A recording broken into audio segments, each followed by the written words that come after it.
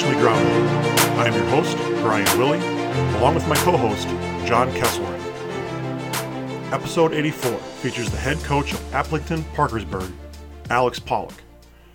Coach Pollock will take us through his coaching career that spans from the collegiate level to the high school level and detail the mentors and philosophies that have helped shape his coaching career.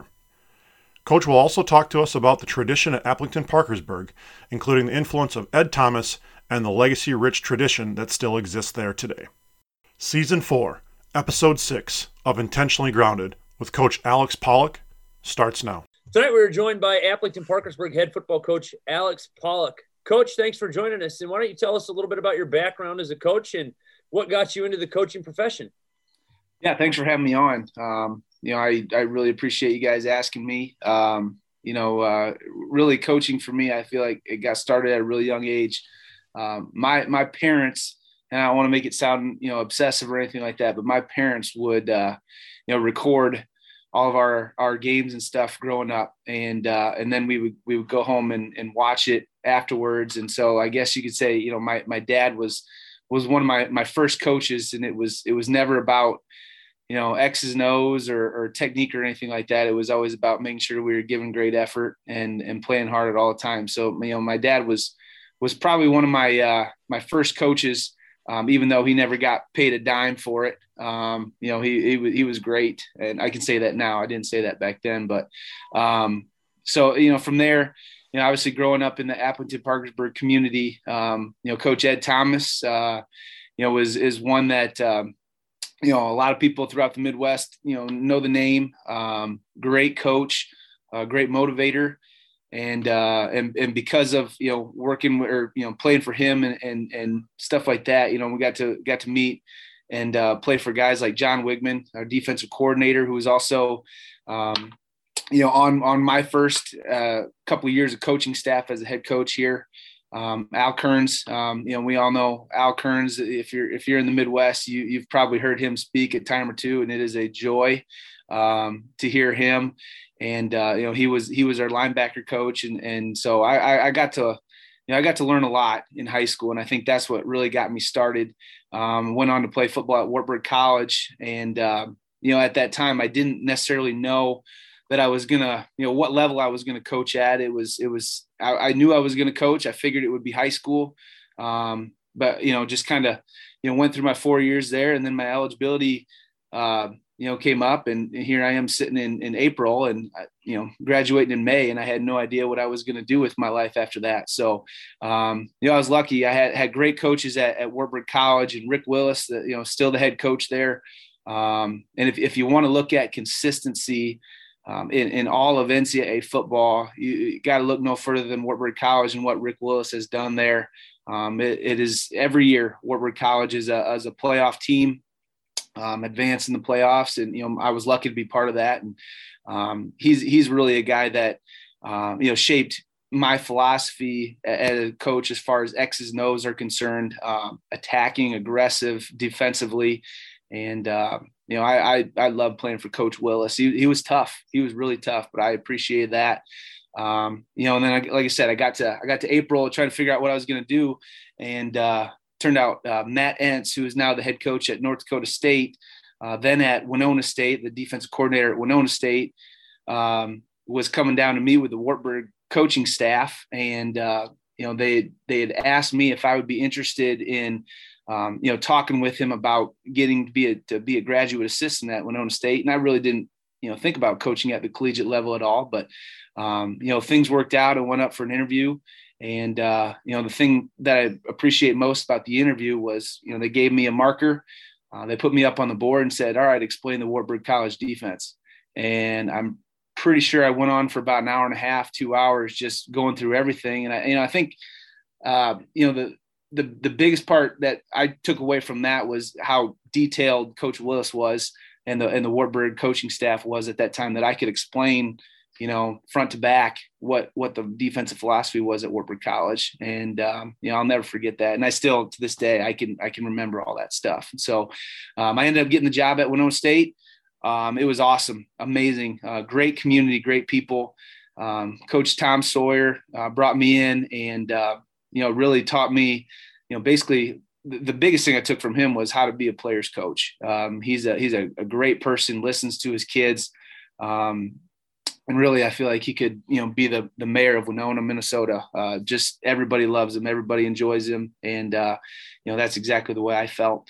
After being there for 3 seasons, I interviewed at Augsburg College for a defensive assistant position. And I got that. Again, one of those deals where, talk about what you guys did at Winona State and put me on the board. And I love that. That's what I live for. And I got the job. Coach Frank Hagee was the head man there at the time. And really, what I appreciated about him was he just, said, all right, we're going to work side by side. We're going to get this thing figured out. And we drew up our defense. We got a good playbook put together. And, that first year we struggled a little bit, but I really felt going into the off season that, good things were going to happen after meeting with some other coaches and learning some other things that we could do. But then, crazy things happened. And, Coach Thomas was killed during that off season. And, that was obviously tough on everybody that's ever known him. That was a very difficult time. And, things happened. I went back to our community over Easter break. And I mentioned John Wigman earlier. He was taking me around the new school at the time because there was an EF5 tornado that took down about a third of the community of Parkersburg at the time. And he took me through the new school, and we just started talking about the AP job. And he mentioned, if I was interested in it, I should apply, get that in right away because they want to start looking for candidates. And at the time, my 2-door Dodge Neon didn't have a radio, didn't have air or anything like that. So you get a lot of personal time driving back up to Minneapolis at the time. And I decided to send in my resume. And after the interview process thing, it all worked out. And so I'm fortunate. I'm blessed to get a head job. I don't care what level it is at age 26. I'm very fortunate to be able to be where I'm at right now. And all the coaches that I've played for and coached with along the way have really shaped who I am today. And so I'm very appreciative to those guys. Now, Coach, it's no secret to the listeners of our podcast that I am a Gustavus proud alum. So I appreciate the shout out to the MIAC there. The 1 year that we were there, we beat them. So I can say that. I can recall. Yeah, I can recall that one. So good Coach for you guys. We appreciate any Gustavus slander on this, there you go. this episode. So we will encourage that. All right. It'll be a highlight actually moving forward. But in all seriousness, Coach, you coaching in the upper Midwest, coaching in Minnesota at the collegiate level, what did you learn about yourself and your coaching style during those first few years in the collegiate level or even as a defensive coordinator? Well, I made it when I was thinking about where I wanted to go in my career. I was at the time I was able to look back again with all the coaches that I played for. And, obviously you got Ed Thomas, one of the best high school coaches to ever step on the earth, working with Coach Willis at Warburg, those two guys, I had all I needed at the time. And so thinking about, the next step in my career, going to Winona State, I decided, I'm going to really observe. I'm going to observe different coaching styles, different leadership styles. And, very fortunate when I went to Winona State, like I mentioned, Coach Tom Sawyer, just a great person. Somebody that is a great players coach, working with Matt Entz, he and his family opened up their house to me and the other graduate assistants. And, that's really where I learned, how to treat your assistant coaches. We were making, $8,000 a year at the time, and they would bring us over for meals and pay for things that we didn't have, or we would go over and house sit, and they say raid the fridge, whatever you got to do, and those are the things that really stuck out to me, how they just brought us in and they acted like we were part of the family. And so from there going to Augsburg, Coach Hagee, he was a similar guy, living in big city Minneapolis. Like I'm from a town of 1,500 people. And so I was scared to death. I used at the time, using my Garmin to get home every day. It was like less than 8 miles, but it would take me 45 minutes to get home. And I'm like, what the heck is going on? But, Coach Hagee was like, hey, you're either going to get here early or you're going to get here late. You can't go at your normal 8 o'clock time. And he really showed me the ropes about what it meant to be living in big city Minneapolis. And so all those guys, I haven't even talked about X's and O's yet. I mean, that to me was something that, I feel like I had a good grasp of X's and O's from college, and it, to me, it was all the other things that were going to shape who I was as a coach. So I was fortunate, and then I got hired as the defensive coordinator a couple months before I eventually left. And I was excited. We had a great thing going. I thought the kids were buying into what I was preaching. Probably the biggest thing was, as a 26-year-old, you're not far from the age of the guys that you're coaching. And so I was trying to figure out how I was going to separate from those guys a little bit, but I thought they were great. And like I said, they're buying into what I was coaching. So I'm very, very, very fortunate along the way. Now, Coach, you took over at AP then after Augsburg. And I mean, anybody listening to this will know that AP's had as much tradition as anybody in the state of Iowa, really in the Midwest. What was that like, just taking over? I mean, let's see, the Ed Thomas story and everything that happened to the tornado and the unfortunate incident with Coach Thomas. Outside of that, just taking over, such a tradition-rich program, what was that like, that aspect? Early on, it was difficult, but we also know we had a good thing going on when I first got here. And, the coaches that were on Coach Thomas's staff, they were all on my staff too. And so the fact that I'm from here, I played for Coach Thomas, we knew what we had to do. And we were all on the same page with that. We had some great meetings just to talk about, some little things here or there, but like my job the first year, I was the head coach, I was a special teams coordinator. I didn't want to mess up anything. We had a quick huddle wing tee. We were, basically rushing for 400 yards a game and scoring 40 some points a game. So I thought that'd be stupid if I came in and changed a bunch with that. Defensively, we were really good. So I was just able to take the special teams, and sure enough, when you're going through your first game, as a head coach at AP, you're thinking all these ways, okay, this is going to happen. We're going to score this way first. And sure enough, it was a punt return for a touchdown. So I felt really good after that. But anyway, it's a special place. AP is a special place. The community is invested in the program. The school is invested in our program. And I think the biggest thing that we've done along the way is we've slowly made some tweaks. We've made changes to do things defensively the way I want to do it, the way I was more comfortable with. We've had some coaches, retire. We've brought in some new coaches with some fresh ideas. Offensively, we went away from the quick huddle wing tee because I felt we were kind of stagnant there for a couple of years, and I wanted to liven it up. And so we went to more of a, inside zone, power, play action type offense, running pro and twins and stuff like that. And man, it really took off those first couple of years. And now the biggest thing that we've got to work on is our consistency. We were really good for the first 6 years that I was here. And ever since then, we've been up and down. So we're trying to figure out what it means to be consistent. And that obviously that starts with the head coach. And so, it's been a ride. It's been a heck of a ride. And, someday, I really hope that I can write a book about my experiences here. We actually did, have my first year, I believe it was in 2010. We had a guy kind of follow along who was writing a book about a bunch of small school programs in the state of Iowa, and he followed us around. So it was nice to be able to, have that book around for my first year at AP. And, obviously you've got the news, the news stations and newspapers and all that stuff following us around. So I've got that to always look back at whenever I'm done coaching here. But it's been special. It's been great. I've been able to coach some great kids and, work with some great coaches along the way. Some of the most dangerous words, a new head coach has to listen to as they take over a program as, well, this is the way we've always done things. Well, you got to follow in the footsteps of a legend who when he did things, he did them in such a way that were just so transformative, so powerful with the program. So, you as his head coach, you've talked to us a little bit about taking over the tradition, but in terms of you as an individual, trying to blend that stuff that made Coach Thomas so great, along with putting your own spin on things, what was that process like for you? It was difficult at first. And I think I can look back at now, that's been 11 years ago now. I really wasn't, I don't think I was me.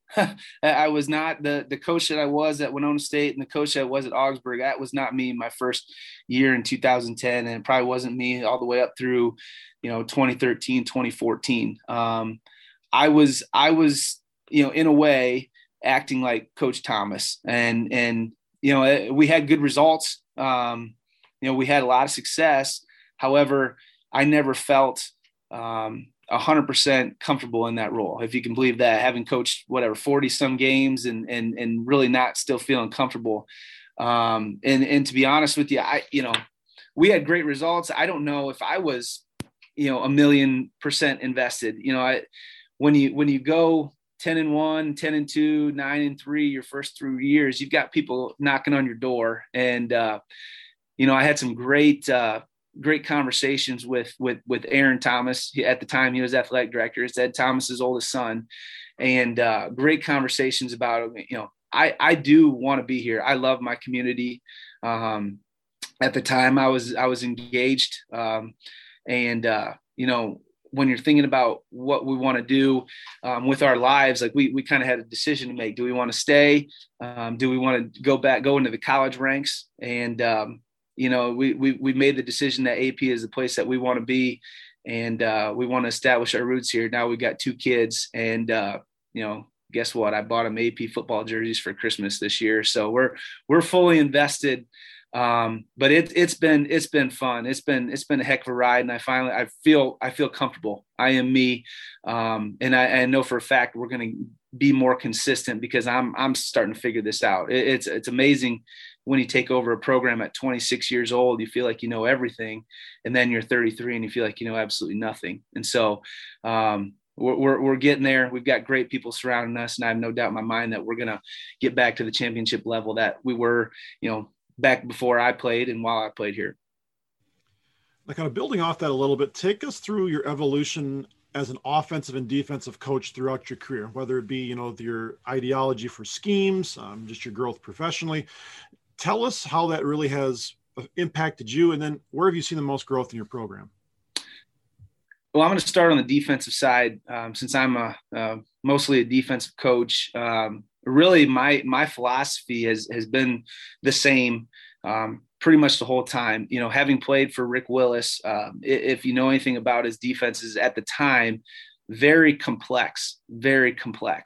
And when I started to bring my ideas to Appleton-Parkersburg, I thought, some of the coaches thought I was nuts with how complex we want to be. I mean, we were throwing 4 or 5 coverages out there, blitzing from all over the place. But I think our kids, when they see that and when they see the success, they buy in and they're going to learn what you want to do. And so, we've been pretty much the same defensively my 11 years here at Appleton-Parkersburg, and even before that, Winona State, Augsburg, we were all doing similar things to what I did when I was in college. And so, I'm lucky. I haven't had to learn too many new things, a couple tweaks here or there, but it's been pretty consistent that way. Now, offensively, that's a completely different story. Like I said, when we came here in 2010, quick huddle wing T, and we had great success with it. It's a great offense. I think it was in 2015, we felt like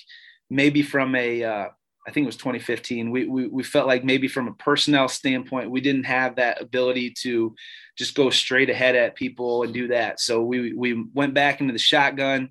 Gus Malzahn's offense was really popular at the time. So it was still wing T blocking, but we were in the gun and we were doing some other things behind that. Then we ended up having 2 D1 offensive linemen on our team the next couple of years. And so we went back under center and we went straight ahead.